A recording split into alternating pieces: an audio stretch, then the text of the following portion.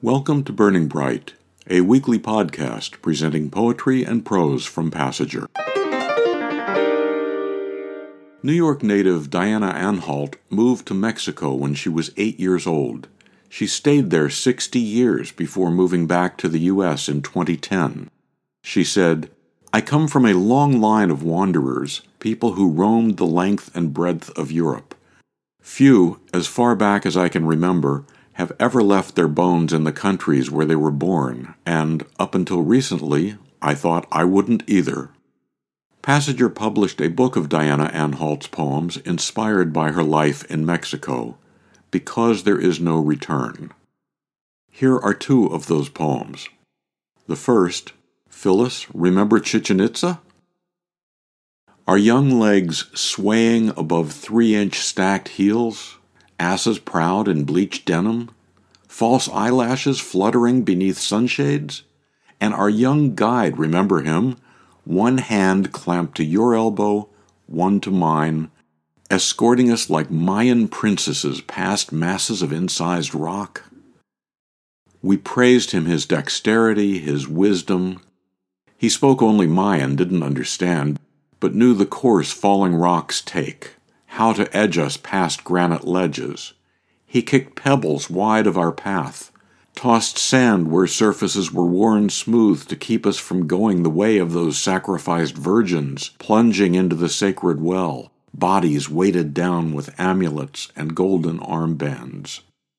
When our legs give out after years of climbing pyramids, our feet scrabbling for traction on slick stone, we'll wonder, now that we need him, where has he gone?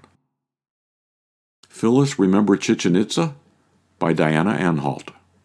Here's one more. Passing Through Customs. Yes, I have something to declare, I tell the officer.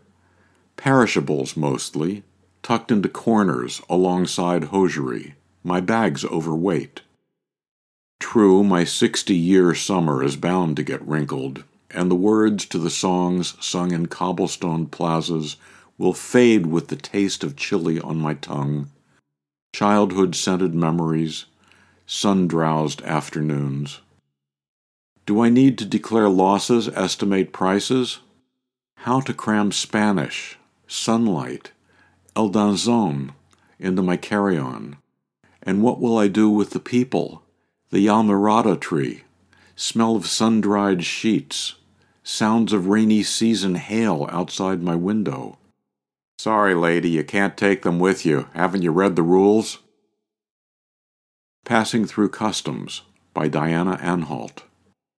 Diana said, "There were times when, without the encouragement of others, I may well have slammed the door closed on poetry. But various people motivated me, taught me, filled my head with words, and for that I am very grateful." So are we. To buy Diana Anhalt's book, Because There Is No Return, or learn more about Passager and its commitment to writers over 50, go to PassagerBooks.com. You can also download Burning Bright from Spotify, Apple and Google Podcasts, and various other podcast apps.